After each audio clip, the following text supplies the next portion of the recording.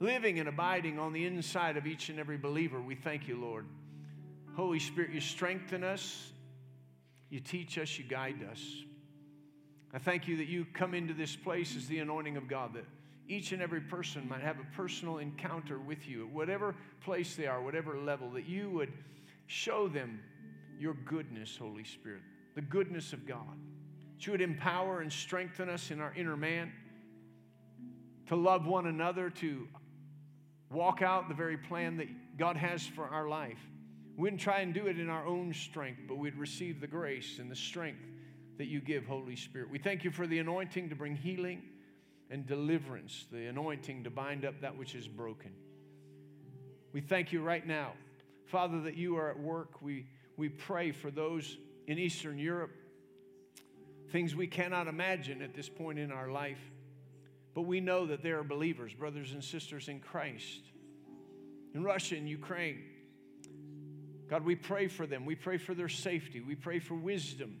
Church leaders to have wisdom and understanding what to do even right now.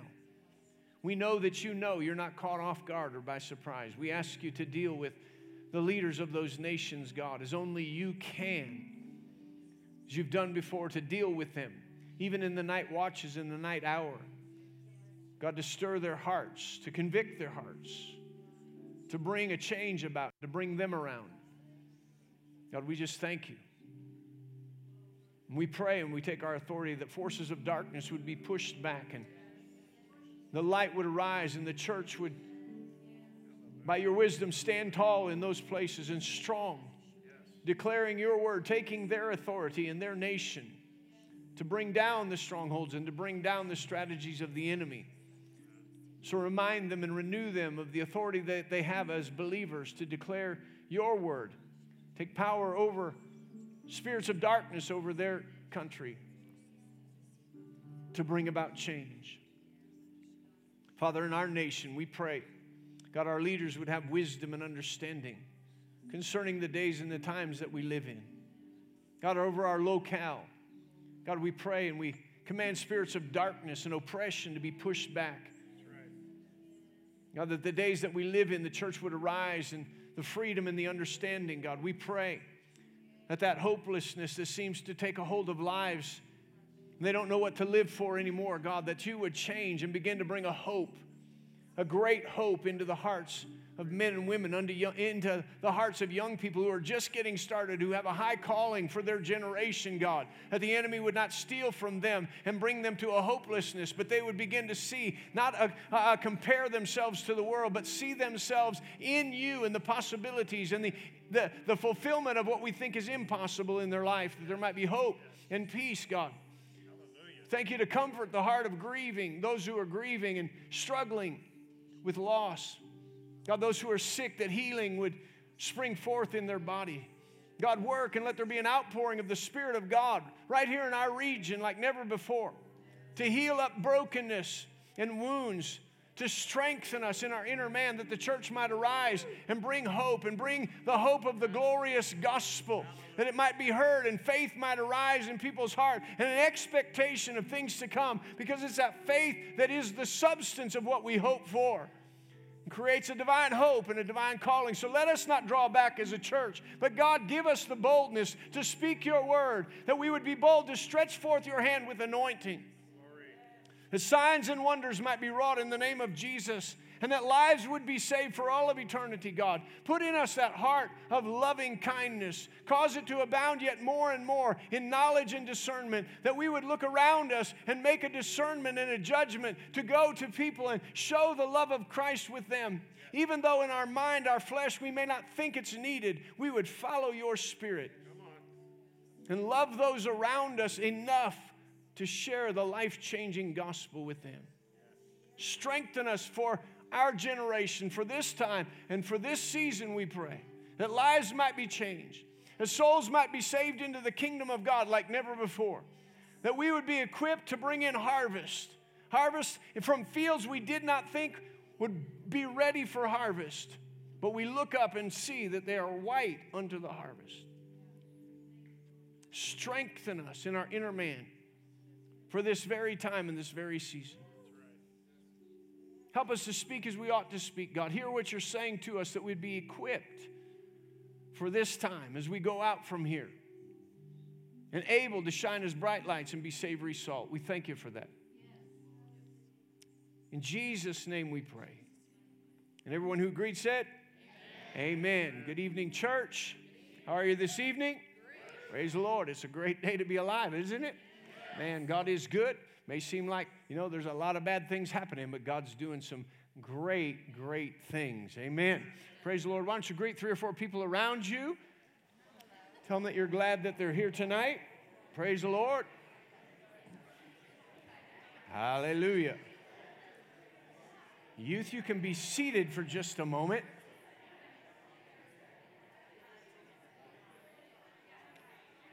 Glory to God.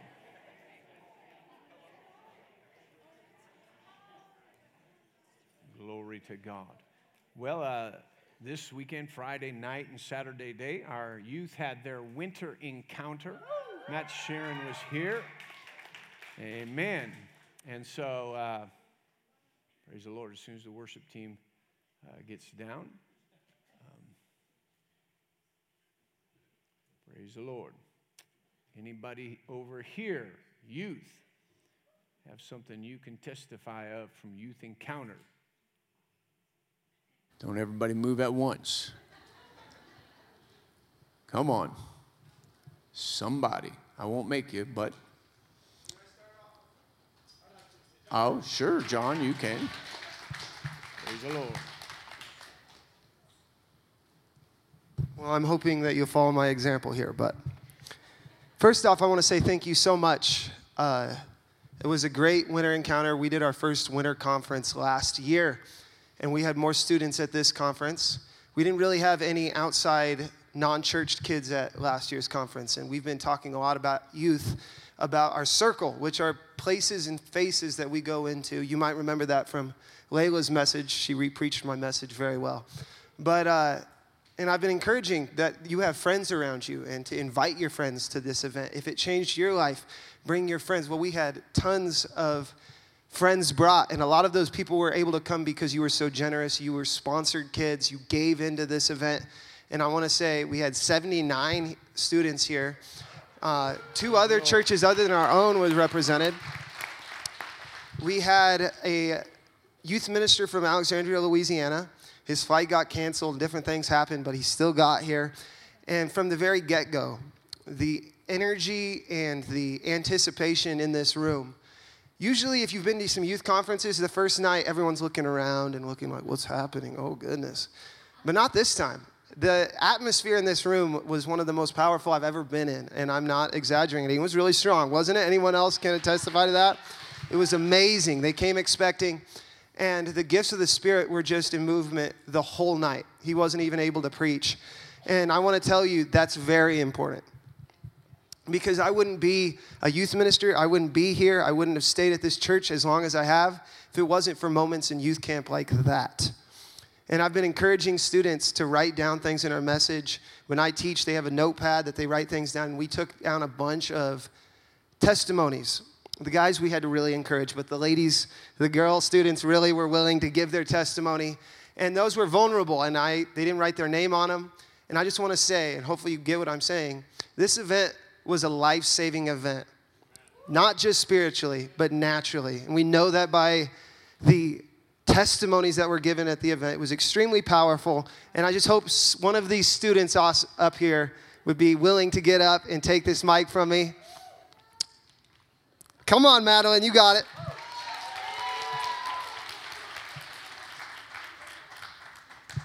Hi, so I play sports, and I'm kind of rough on my body, and I probably shouldn't be, but through that process, I ended up hurting my shoulder, and it's like keeping me from doing sports and stuff. But at the conference, I was expecting it to be healed, and it was.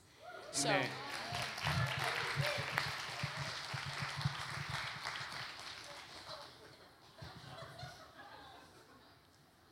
Okay, so my name's Lexi. I ski, and last week I tore my ACL skiing, and I was actually not able to walk into the encounter, and I was able to walk out Friday night, so.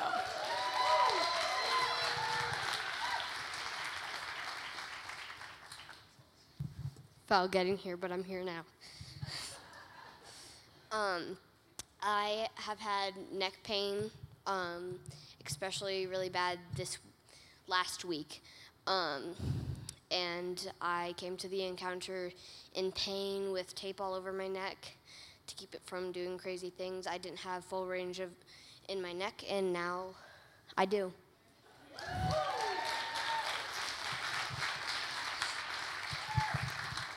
Hi.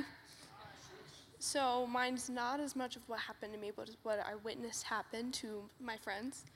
So I've been a part of the youth group since 5th grade, so I was 12. And during worship, like John said, it was really impactful. And I had 2 friends there that had never really gotten to know God, and both of them were on the ground crying that night. And I was so happy. I started crying, and I was jumping back and forth in the middle of worship, just laughing and crying because my friends were on the ground crying because they were filled with the Holy Spirit. And it was just one of those moments where it was like, wow, this is cool. So that's what happened to me this weekend.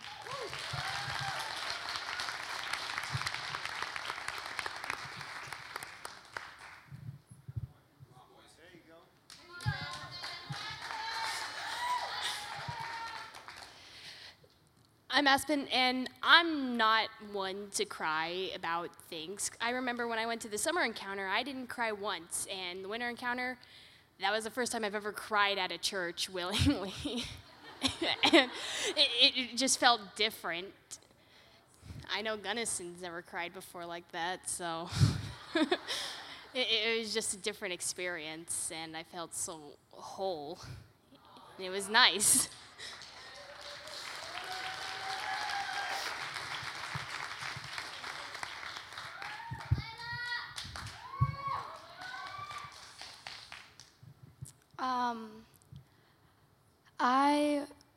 The devil has been putting thoughts into my mind that I don't want to think.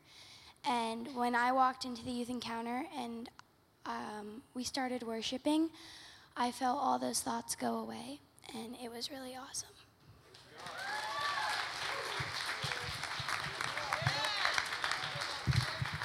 Hello, my name is Gabe, and that night, Matt told me to come up to the stage, and I did, and I fell in the power of the Holy Spirit, and it was really impactful on my life that night, and I also got healed from, like, knee pain, because I ski as well, and that's what happened.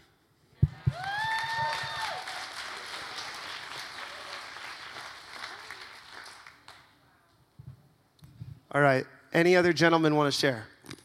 You guys shared so much at the summer encounter. You must have shared yourself out. But I wanted to give just this tangible thing. We had a salvation goal for the last winter conference, and we didn't see anyone saved because they were mostly all youth students. But this year, at the end, I was in the front. Again, I was getting ministered to. The atmosphere in the room was so powerful, and I was on my knees. And he gives an altar call. And he said, I see that hand, I see that hand. I didn't look up. I probably should have. I was just being ministered to. So I messaged him last night. I said, hey, you gave an altar call. How many hands were raised? He said, man, probably 25 hands were raised at that. So those might be rededications, but I believe there's some salvations in there. And either way, those are students that felt like they weren't close to God that are now close to God. So I'm so thankful for the encounter. And I'm just telling you, summer encounter is June 23rd through the 25th. And it's a life-saving event in more ways than one. Put it on your schedule. Thank you so much to the families and the parents who see the importance in this. And I'd encourage you to see the importance in it. If you have a vacation planned, move that vacation. If you have sports planned, tell them they're going to miss that weekend because there's great return on things like this. Thank you so much. Praise the Lord. Y'all can be dismissed. Praise the Lord. Give them a hand as they go. Hallelujah. Glory to God. Well, I want to remind you all, once again, Monday, Tuesday, Wednesday morning at 8 o'clock, we're here praying and continuing to pray. If you can make it, there's plenty, as Tony said this morning, there's plenty to pray about. And so we're continuing to pray in that vein and do that. If you weren't here this morning or weren't prepared with your local church tithes and offerings, I want to give you an opportunity to give. If you're making out a check, make it out to New Creation Church. If you're giving by cash or debit or credit card, raise your hand. The ushers will give you an envelope. And if you're giving by text, the number's up there. And you can give by text. We're so thankful for your giving. And praise the Lord. The Lord is good. Amen. The Lord is good. His mercy endures forever and ever and ever. And praise the Lord. We're thankful for the Holy Spirit and what He's doing in the lives of young people and all over the place. Amen. Ready? You guys ready? Father, we thank you for every opportunity that we have to give. We thank you that you are a good, good God. We command the blessings of your word upon each and every one here.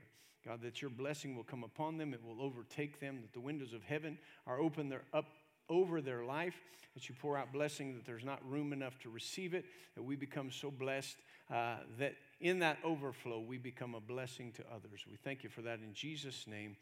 Amen. Open your Bibles with me to Romans, the 3rd chapter.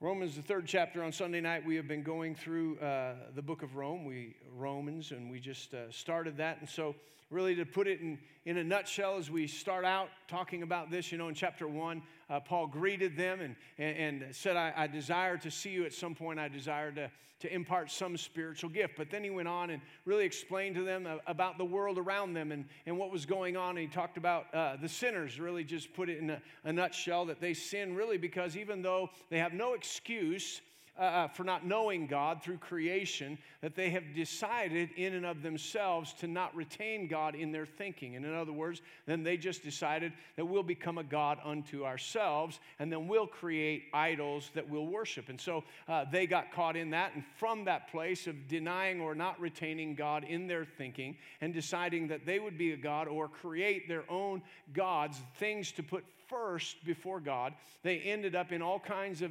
sexual immorality. They ended up in all kinds of really degradation, and they ended up gossiping and talking bad about one another and all kinds of different things. And so he's explaining to them, and it's relevant to us because if we're not careful to retain God in our thinking, your thinking goes somewhere, and something else becomes first place.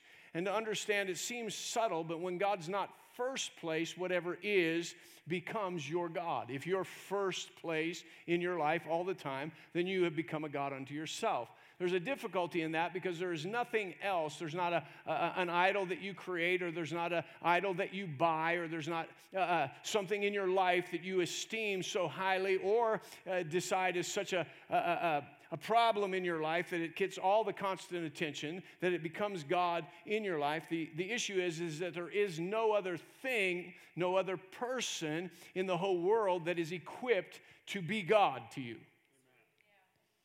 There's only one God. He's the Almighty God, and He's equipped to be God. He created you. You didn't create Him, right? That's always kind of blown my mind, although I know it's subtle in its action because we've just put things first and we create things, or even many times as Christians, we create in our mind and our emotions the God we want Him to be. Instead of looking and reading who He is, we say, well, I don't like that part of God, and I don't like that. And we do kind of our own makeover of God, and we make God to be who we want Him to be so that we can do what we want to do. And it can be okay with the God that we've made Him to be. So we don't really have to change because we've changed God.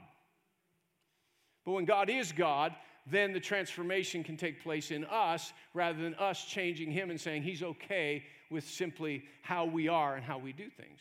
And so he swings that around to then talking to the Jews who thought that they were above all of that because they were people of God. And he said, now don't think you're something or so much something that you can look at them and begin to judge them when you yourself have changed the law and made it something unto yourself that you think because you're the people of God, you can just make judgments of other people because you are the people of God. And so I know that's a nutshell thing, but he goes on to that. And so he starts to move into chapter 3 and really start to spread out and cover everything so that he's laying really the groundwork that we can see for the understanding of redemption.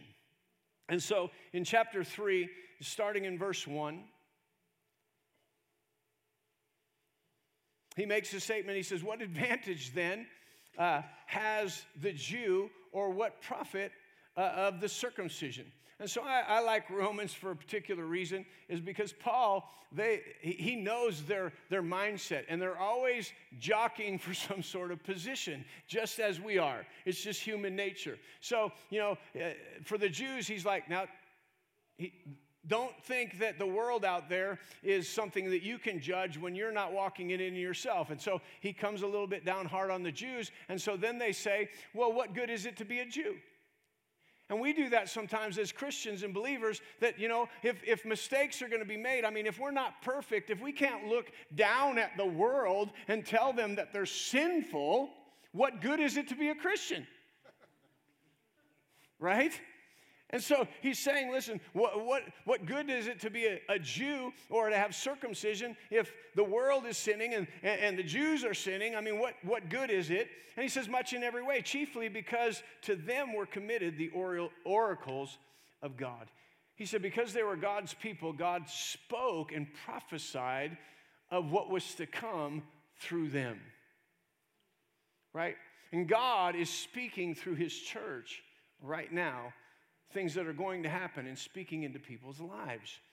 And so we can just say, well, people make mistakes, they do things, so what good is it? But God is working in the midst of his people, and he's working in our generation. I don't want to get ahead of myself, but in us, he's working in the hearts of people.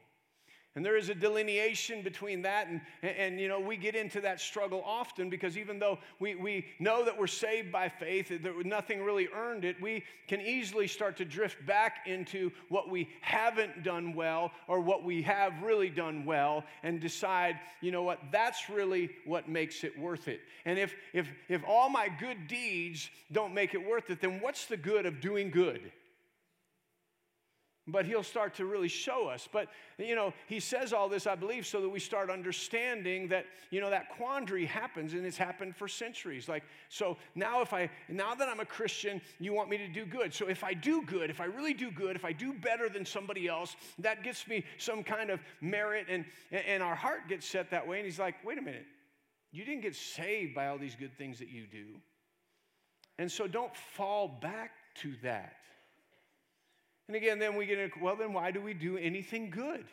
And so you can see here they were asking, well, if the Jews are the Jews and they're the people of God, but still they make mistakes and they're not supposed to judge others, then what good is it? And he said, well, God worked through them to get the message of redemption to the world so that we could be looking and we could be seeing what God is doing. And so he says, what if some did not believe? Will their unbelief make the faithfulness of God of no effect?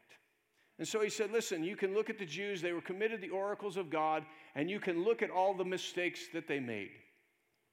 But let me just tell you right now that their making mistakes does not undo what God said. And so we have that today. We have to be careful to look out and say, well, I don't know if I want to receive salvation. I don't what good. Look, I know Christians who have messed up. I know Christians who have professed the word of God, and then they have gone ahead and acted ungodly. Well, listen, just because somebody else didn't believe or they were unfaithful to the word of God, God is still faithful. See, too often we get our eyes on people, and certainly there's a balance. I don't want to say there's not some balance that we should be showing forth the life of God, but so often we should be endeavoring to live out from our heart the life of God so that people can see that. But we shouldn't be looking at others and going, well, they made a mistake, so why should I serve God? God didn't make a mistake. God's faithful. And there's so many people out there that have utilized other people and say, well, they didn't serve God. Why should I serve God? They profess God, and look what happened in their life. Well, it doesn't matter. He's trying to say, you know what? Other people's unfaithfulness never reduces the faithfulness of God. Just like we sang, he's always faithful, and he will never deny himself. He is not a man that he should lie, or the son of man that he should repent. If he said it, he'll do it.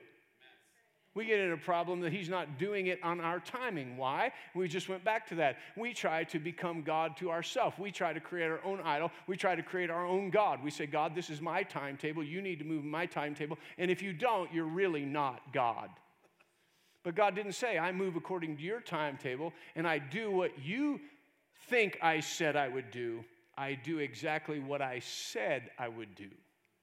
Right? Have you ever run into anybody that you said you would do something, and it was concise, but by the time they finished imagining what you were supposed to do, it wasn't that close to what you said you would do?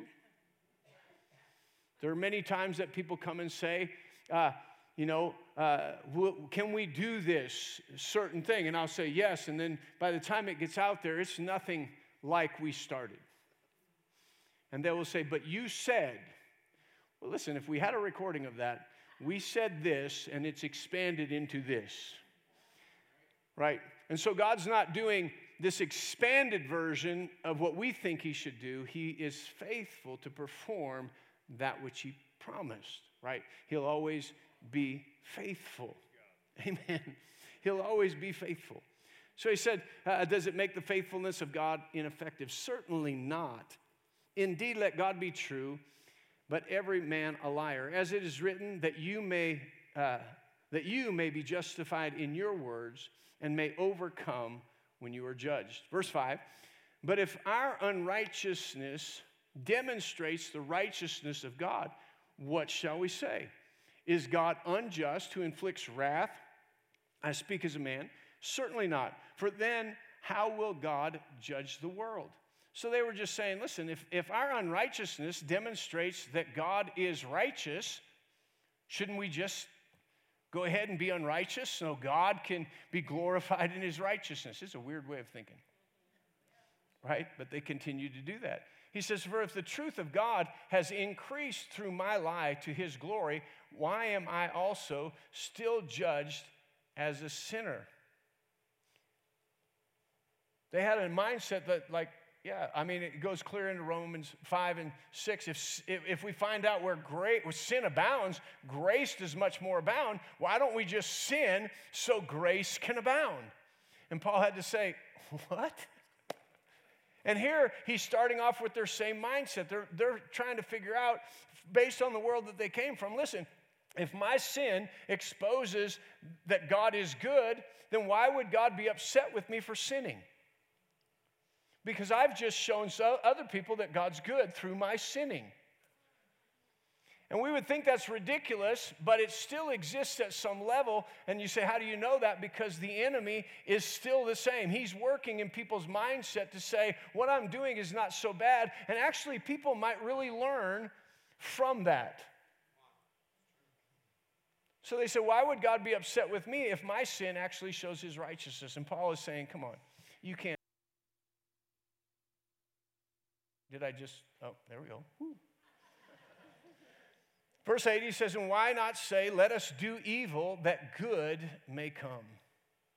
As we are slanderously reported, and as some affirm that we say, their condemnation is just. What Paul is saying is, Paul said that when he came preaching grace, we've heard this before. When he came preaching grace, the people under the law said, Paul is saying, you might as well just go sin, and God doesn't even care about it. You can sin, and righteousness will be revealed in that sin. And what Paul was doing is he was preaching grace. And over a period of time, whenever grace really gets to being preached, people think that. They think, well, I have a license to sin, or what does it matter if it's grace and it's not under the law? Then I can just go ahead and sin, and God's grace will cover it. But he wasn't saying that. And we need to look and understand this right from the very beginning, that grace never gives us a license to sin. Grace is our empowerment to serve God. Grace is our empowerment to serve God.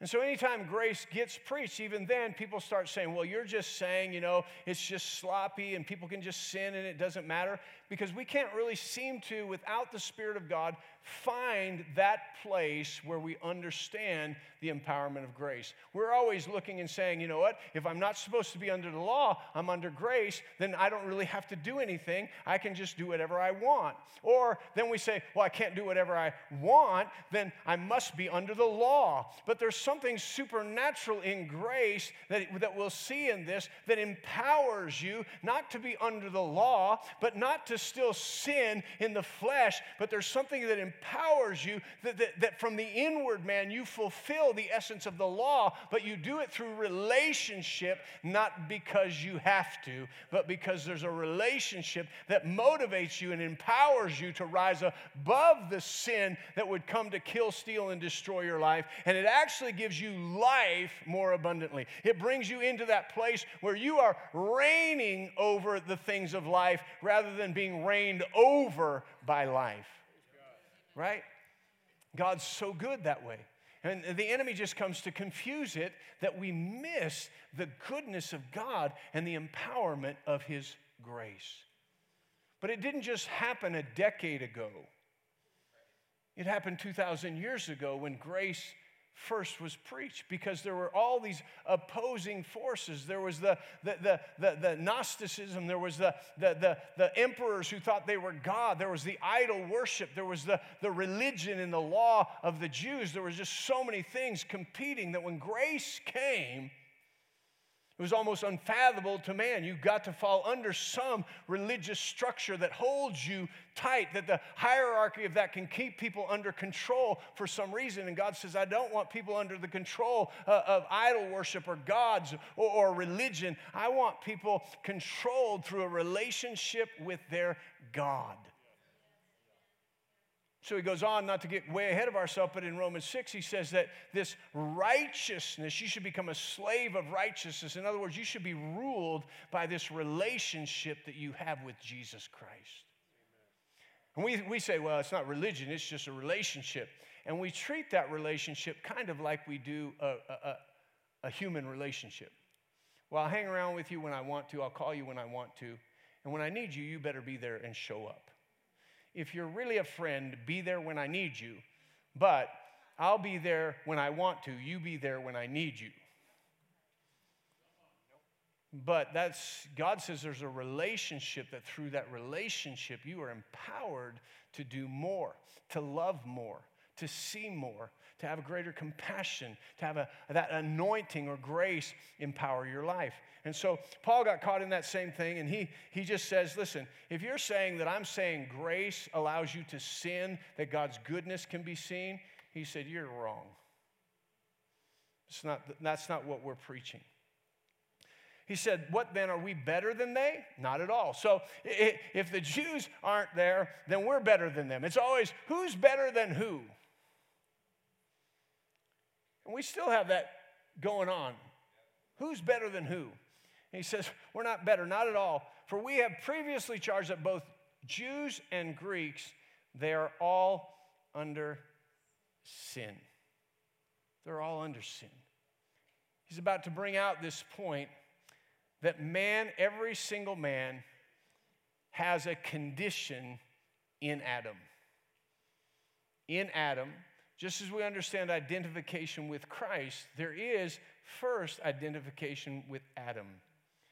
And so man's trying to find his own ground here, but really from a scriptural perspective, there are only two kinds of people on the whole earth.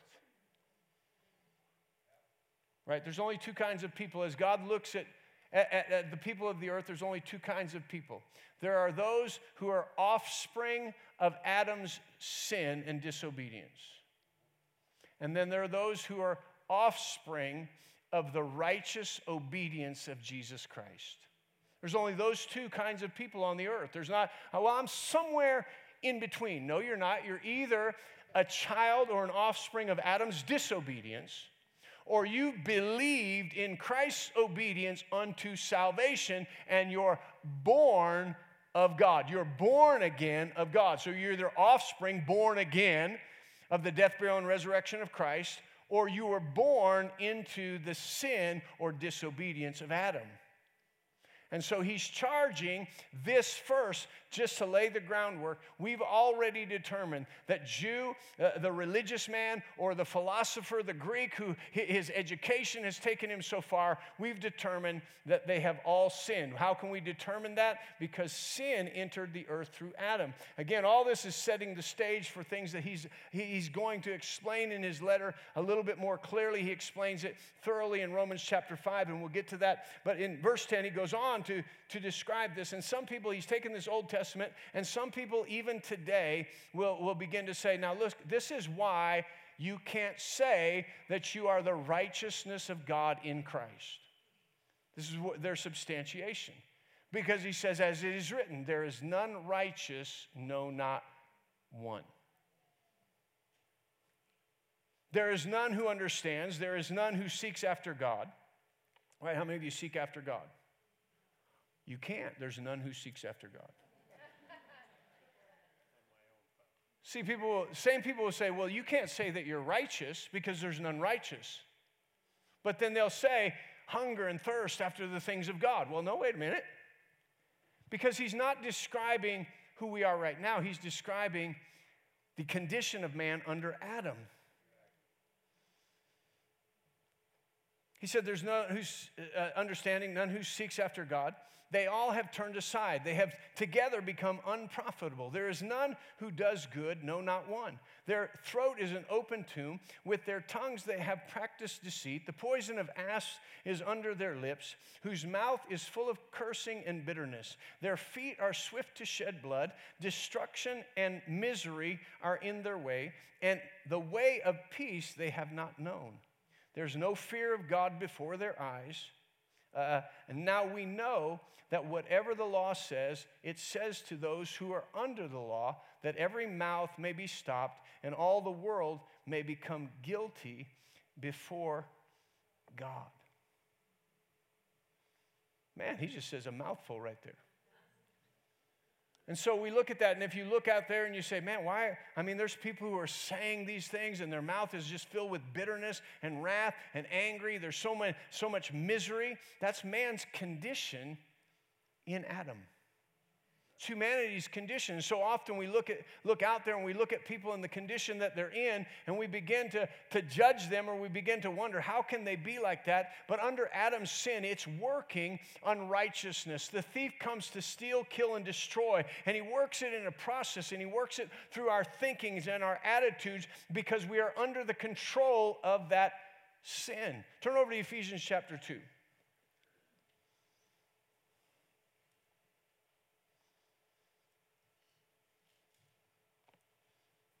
Ephesians chapter 2, he's writing to them, he says, and you he made alive who were dead in your trespasses and sins. And he's about to explain a little bit of this, being dead in our trespasses. He says, in which you once walked according to the course of this world, according to the prince of the power of the air, the spirit who now works in the sons of disobedience, among whom also we all once conducted ourselves in the lusts of our flesh, fulfilling the desires of the flesh and of the mind, and were by nature children of wrath, just as others. He said, listen, before you were born again, he said, the wrath of God comes upon the sons of disobedience. And so if you're not careful, you read this and you think he's talking about Christians who have become disobedient. So he's not talking about disobedient sons. He's talking about sons of the disobedient, right? The disobedience of Adam, there's offspring of that. And so he said, those who are born under the Adam's sin, which all men came under Adam's sin, if you're not born again, then you are caught up in the course of this world's system. He is the God, small g, of this world. So when Adam really committed high treason, he had authority over all the works of God's hands, and he sinned. He disobeyed God and obeyed his own flesh, the deception of the enemy. Then he handed that over to the devil, right? And so the devil became the God, small g, not overriding God, of this world. And so he dictates things that go on, those who are governed by him. And so there's a course of this world system that we're in the world, but we're not of the world. right? If we're born again, we are representatives of Jesus and of the kingdom of heaven. And so he says, he's telling the Ephesian church, it's so easy to get caught up in the course of this world. But to understand the course of this world is directed by the prince of the power of the air, the one who is still working in the offspring of Adam's disobedience. He's still working in those who are slaves of the sin of Adam, who cannot actually control themselves. They aren't righteous. They don't seek after good. They seek after for themselves. There's misery. There's deceit in their mouths, right? And we see that in the course of this world. We can see it magnified over and over. You just listen to the news. You listen to the things that are going on. And certainly it's easy to magnify somebody else. But right now there's magnification, who people have said one thing, always intending to do another thing, saying they want peace and they create war. They want good for others, but they want good for themselves. There's just that deceit, and it creates misery and creates hopelessness for others. He said, don't get caught up in that course of this world. It's being directed by the prince of the power of the air. He's still directing the course of those who are caught in Adam's disobedience, of which we should not be a part, because we are no longer offspring of Adam's disobedience. We've been born again. All right, does that make sense to you?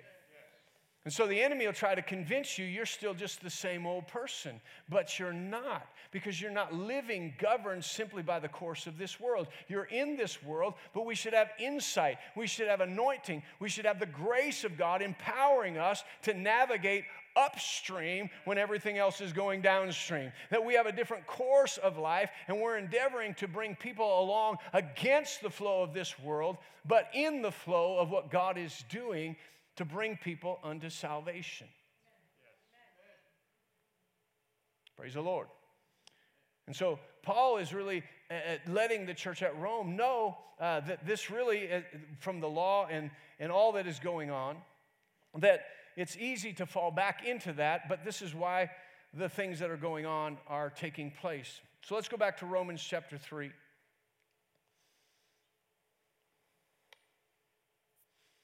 Again, in 19, it says, now we know that whatever the law says, it says to those who are under the law, that every mouth may be stopped, and all the world may become guilty before God. Therefore, by the deeds of the law, no flesh will be justified in his sight.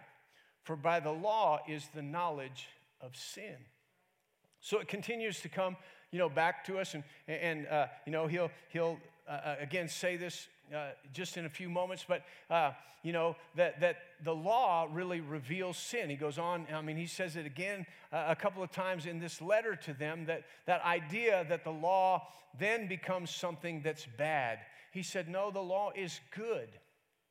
We're not captured under the law. But why is the law good? Because the law reveals sin.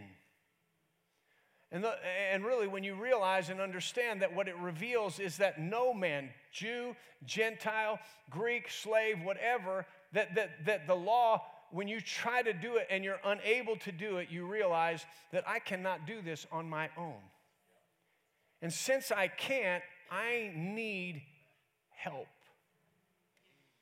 Why did God send the law? To show man that without him just living in them, not just being amongst them, but living in them, they do not have the power to live above sin and the death that comes with it, the destruction that comes with it. It will always be encroaching into our lives to steal, to kill, and to destroy our life, to take away our finances, our hope, our joy, the peace in our life. It's always working to work some kind of destruction, take something away from us to destroy and take away the hope of our salvation and the hope that we have in God. Because if we know and have all of those things that God has benefited us with and blessed us with, if we partake of everything that He's given us that pertains to life and godliness, we begin to shine a bright light. We begin to have a hope of the future. We begin to declare that to others, that there is hope in the midst of all this, and that hope is Jesus Christ. And He came for every single person to give them hope. And He knows if that we can convey that, it's going to spread to people. So if He can just work in us a little bit of depression, a little bit of sadness, a little bit of brokenness, a little bit of woundedness, so we can feel like we identify with them, we're not effective in being the light to them. And again, if you're working through brokenness, if you're working through things that have really brought you down and hurt you, I'm not putting that down in any way. Don't want you to feel bad. But there is hope by the anointing of God. You say, well, I'm really working it out with somebody. Work it out with Him. The Holy Spirit wants to work it out. And He doesn't want us to make excuses for, this has happened and this is the way I feel and this. No, He wants to raise you above that. So you don't have to have the wounds of the past. You don't have to have that brokenness. And you can relate to people by saying, my life once was broken. And they're like, are you kidding? Your life could have never been broken. Look at you. And you say, but it was. How can you look like you were never broken? I couldn't, except for Jesus and the Holy Spirit put me back together again. And if He did it for me, He'll do it for you. Come on, the world will try to tell you, no, you got to tell people, I'm just as broken as you. Well, you do. We've been broken. But you don't want to go, look at how broken I am, because they'll go, well, I don't know what good it is to get saved and come to Jesus if we're all just still broken. No, we know that sin broke us. Right? I'm not saying act like you were never broken, but to know that you were broken and people not know you were broken, because God's put it back together again. But you can't do that. You can't take the brokenness of life and will it to be put back together again like it never was. I'm just going to will that. I'm just going to overcome. No, you have to rely upon the grace of God. See, that will is still going back to the law. I'll do this. I'll put it back together again. I'll make it whole. Nobody will ever know I'm broken. Oh, they will. If you're trying to put it back together yourself, they'll know. It's when you let God start putting it back together again that they're like, there's no way you were ever broken like that. Sure we were. Sure we were. Plenty of testimonies. The enemy that came in, but you'd never know it unless somebody told you. So, well, people should tell more. Well, they usually don't want to look back because they know it was bad and they love what God is doing. People in this room that you'd never guess went through something.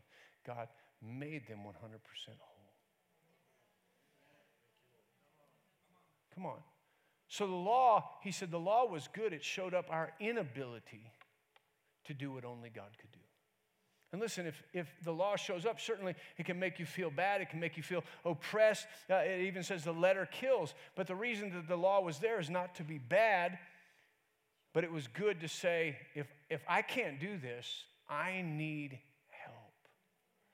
And all of a sudden, by exposing that, it exposed that humanity needs a Savior. So everything he's led up to this point is to say, look at all that's going on and look at the mess that's in the world. And you're trying to say, well, I'm better than you and you're better than me and my religion's better than your religion and my works are better than your works, but we're all still confused because we know we're not good enough. If you stack it up to any law, even any idols, any gods, it just doesn't ever seem to stack up. But God gave the answer, right? God gave the answer.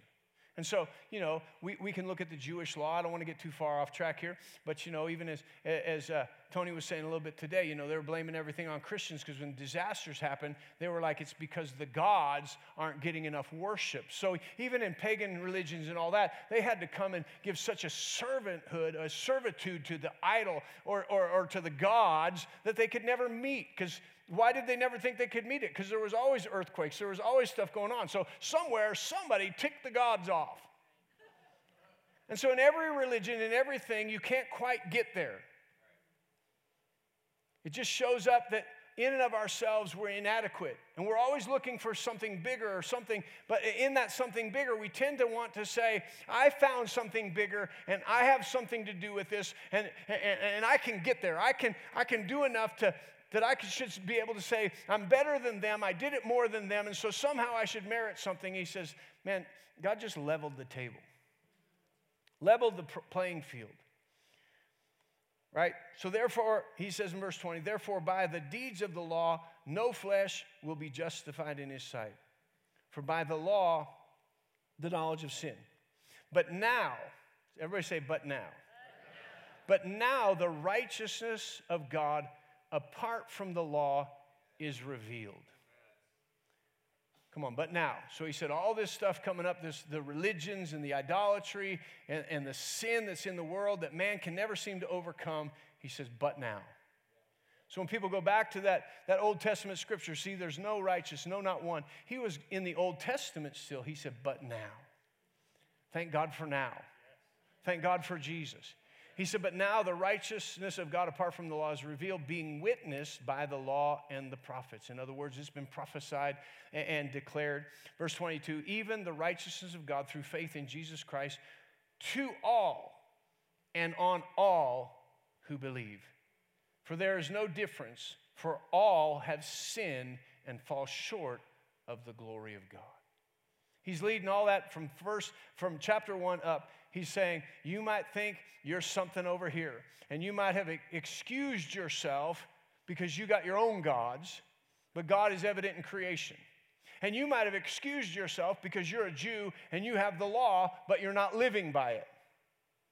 And then he says, over here, we just have people who don't identify with anything, but he said, listen, everybody fell under this place.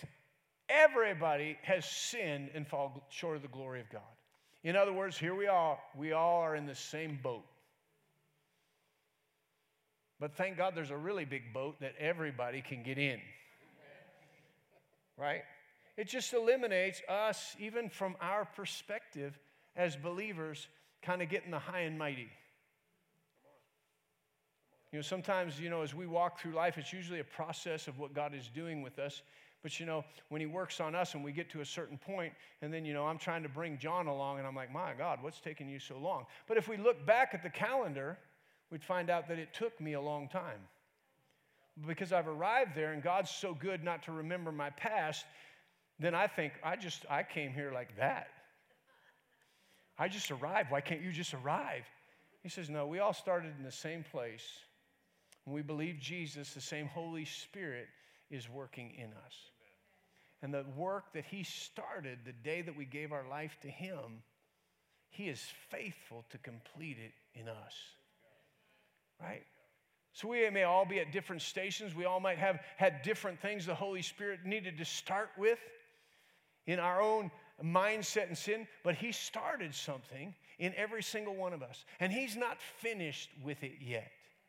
Because all of us had sin that he had to work with. All of us had fallen prey to sin, the sin of Adam, and we were dictated by it. And because we were dictated by it, we got in situations that affected us in different ways. Right? Some were affected by it, and they made decisions that brought guilt and shame. Some of it brought a brokenness of life. Some of it brought arrogance and conceit because of the success. But it all works something in us. And when we receive Jesus Christ as our Lord and Savior, the Holy Spirit comes in, and he's going to transform us from that place of whatever sin had created and made us think that we were. He was ready to start a transformation that when he was done, we don't look like arrogance. We don't look like brokenness. We don't look like the shame and the guilt. We're turned around and we are recreated in the likeness and the image of him who created him. And all that's left behind and what's left standing is an image of what God created us to be and what we were born again to be from the very first intention of God. He says, so don't go back and compare yourselves by yourselves. It's not wise. We all have sinned and fall short of the glory of God. Verse 24, he says, being justified freely by his grace through the redemption that is in Christ Jesus. There's that word grace again. He comes back around to it. He says, we're not in that grace that says just go ahead and sin and it doesn't matter. He says sin encompassed and captured. Everybody fell into it and was bound by it. But we were justified. That word justified means made righteous. We were all made righteous by grace. It shows you the power of grace. What the law could not do, grace could do. Why? Because grace is not an excuse for sin. Grace is the power of God to overcome sin. And so he said, you are justified, you are made righteous by the grace that was in Christ Jesus our Lord. Verse 25, whom God set forth as a propitiation by his blood, through faith to demonstrate his righteousness, because in his forbearance God has passed over the sins that were previously committed. He said he set forth Jesus and his blood as this propitiation, this go-between, this meeting place for us with God. That Jesus is the one. We meet God at the place of Jesus' shed blood, his sprinkled blood upon that mercy seat. And when we believe in the blood of Jesus, we meet him at the place where mercy triumphs over judgment. Come on, he set him forth as the go-between, as the atonement, the great atonement. And his atonement was his sacrifice, his blood. And his blood is sprinkled upon the mercy seat. And in that place where he's between God and us is where his blood is sprinkled. And though we deserve judgment, mercy is granted because of the grace of God. So he said we come to that meeting place. We come to the throne of grace where the blood is sprinkled. And we come to that place of meeting with God to do what? To obtain mercy. To know that mercy, though we deserve judgment because we've sinned, there's mercy instead of judgment. And we're washed and we're cleansed. And the moment that we know that we're cleansed, this is why a pass-by, a drive-by 1 John 1:9 doesn't usually lead us to repentance. God, forgive me, but I'm probably going to do it tomorrow. He says, stop at that meeting place and observe the blood and know that the blood is more powerful than what you've done before. And stop for a moment and receive or obtain mercy. And when mercy, the mercy of God washes over you, you realize I've been forgiven of my unrighteousness. I've been forgiven of my sin. And now that I'm justified, or I know that I'm righteous, I'm cleansed from all unrighteousness, now what do? I got to go back to work on Monday. I got to go back into that situation. He says, but if you know that you're cleansed, you're still at that meeting place, and it's called the throne of grace. And there's not an excuse for you to go back tomorrow and make a mistake and then come back. But there's grace right there for what? For help in your time of need. So you're not repeating your sin. You realize I'm forgiven and I'm washed. And I don't ever want to go back to that tomorrow. I don't want to just feel like I'm good. If I die between now and then, I get to go to heaven. And then after tomorrow, after I do it, I'm going to get another spacer just in case while I'm asleep or something happens between now and then. I'm covered because I went for forgiveness. No, he said, when you come to that place where you understand, this is the place, this is the propitiation, this is the atonement made for you. It's the blood of Jesus. That it's not just a religious thing that you're attaining to. You couldn't even attain to it. It's something that comes upon you and it washes you. And when you know, whoo-hoo, I'm washed. I don't want to go tomorrow back and do the same thing. Wow, that mercy I obtained was something. Because it wasn't of me. I can't even boast of it. I can't even say, look, I came to you and asked for forgiveness because I came, but it was the blood that washed me and the blood that cleansed me. And I'm clean right now. It's just as if I've never done it before. So why would I go back to it if I had never done it before? If I realized that it was ruining my life, if I realized that it was hurting me, it was bringing guilt and shame into my life, that it had wounded me and it had broken me, why would I go back if I recognized it's just as if I never had done it? See, we go back to that, boy, I got to do something more. I got to do something more. But when you stand there and realize he did it, and when he was done doing it, it was just as if I had never done what I'd done.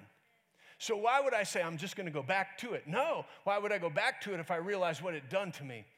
No, but I know I'm going back into situations where it's going to be evident, where the devil's going to say, this is how you respond in this situation. So I'm going to need help. And he said there'll be grace that you access by faith. You're not going your way anymore, you're going my way. When you trust me and believe that my way is better than your way, I have a helper and I have grace to help you through. That's good news. That's good news. Verse 26, he says, to demonstrate at the present time his righteousness, that he might be just and the justifier of the one who has faith in God. I love this little portion, how Tony said it today, about that great commitment. He says, first of all, you weren't righteous. I was righteous, and I demonstrated how righteous I was. Because you are dead in sin, you are away from me. What you deserved was death, but because I'm righteous, I became not only just, but the one who justified you. And to understand that it's not what we've done. I mean, we say it, but to really understand it's not what I've done. He was righteous, and he was just, and he justified me. It wasn't of my own works. I didn't do anything. He did it. Now his commitment to me, if he would do all that for me, what would I do in return for him? From my heart, not because I have to, because I couldn't do enough. Verse 27, he says, where's the boasting then?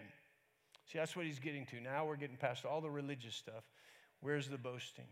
It is excluded. We're all like, oh man, I knew it.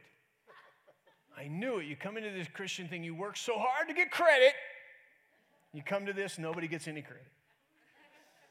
Come on, Jesus is glorified. Jesus is magnified. Right? Where's the boasting? I was just ready to boast about what I did. Oh, it's excluded. By what law? Of works? No. But by the law of faith. He said our boasting in ourselves is all excluded. Why? By what law? The law of faith. Because our belief and our trust is now in God, not in ourselves, not in our ability, but in what Jesus has done for us. Verse 28, therefore we conclude. We're about to conclude. Therefore we conclude that a man is justified by faith apart from the deeds of the law. Apart from the deeds of the law. Or is he the God of the Jews only? Is he not also the God of the Gentiles? Yes, of the Gentiles also. Praise the Lord. Thank God. Since there is one God who will justify the circumcised by faith and the uncircumcised through faith, do we then make void the law through faith? Certainly not. On the contrary, we establish the law. Come on, he's coming down to something here that 2,000 years, we got consternation over. Well, let's just forget the law. He said, are we just going to throw the law out? No. He says, if we understood the grace of God, we established the righteousness of the law, but in our hearts through faith, not written on tablets of stone, but written on our hearts in relationship with God. He said, what I want for you is not that you look at this word constantly and go, I don't want to do this. I'm not able to do this. But if I want to get to heaven, then that's what I got to try to do. I just got to try to keep doing this, try to keep pleasing God. He says, no, this word is alive. It's quick, it's powerful, it's sharper than any two-edged sword. That when you allow it to, it penetrates past your feelings, your emotion. It penetrates past your intellect and hits you right in the spirit. And it becomes alive. It's a seed that grows and it becomes alive. And it starts to write this on your heart. In other words, simply put, it becomes a want to, not a have to. It's written on my heart. It's part of the desire of my heart. And he says, when you do that, when you want to do good to somebody from your heart, you don't want to take from them from your heart. It's not about you, it's about God and about somebody from your heart. You've just established the essence of the law, not because you could do it and you did it all in writing and said, look what I did, check mark, check mark, check mark, check mark. Look I got all check marks, I got an A+, and you got a B-, ha ha. No, he said, let's do away with all of that and let God, by his Spirit, write it on our hearts.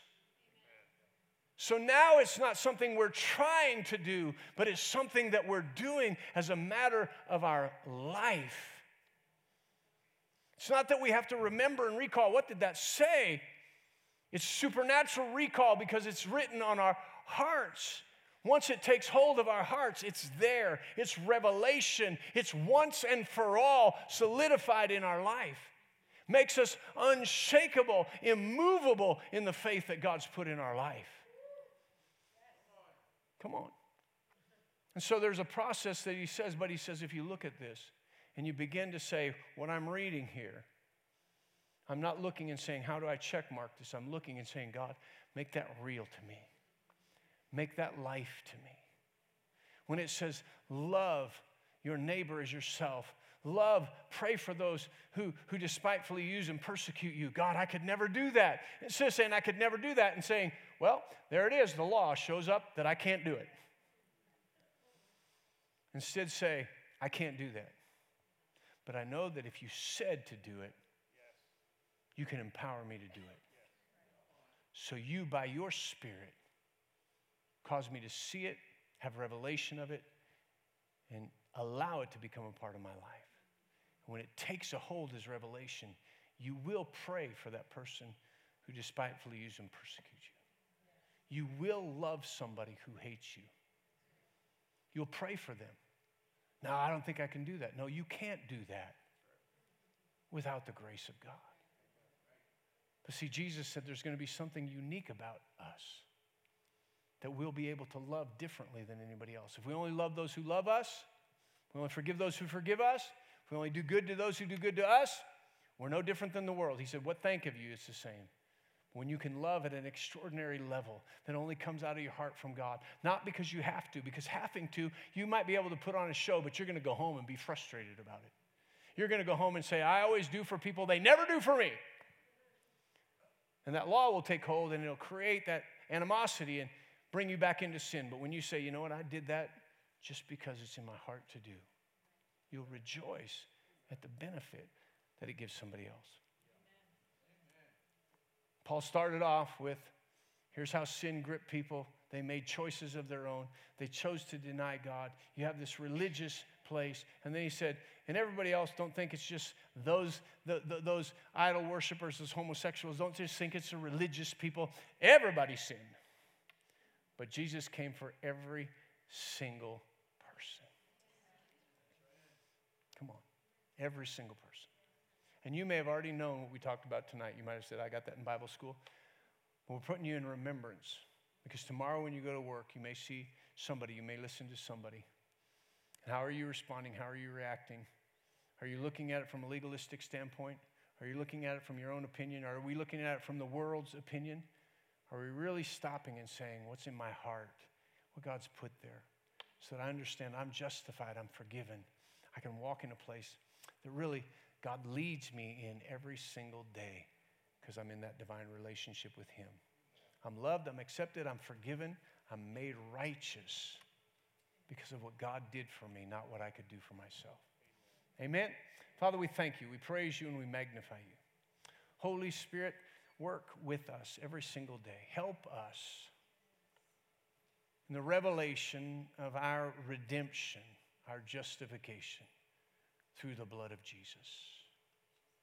Help us to not look back and end up easily falling back like the great Galatian Christians, that we're free to understand that now, but we start to fall back into what we do or what we don't do. And that becomes the basis of our merit. Let us not go back there, but to continually remember that what we're doing and that is good and its good works is by the grace of God strengthening us in our inner man to do good works that reveal to people the goodness of God.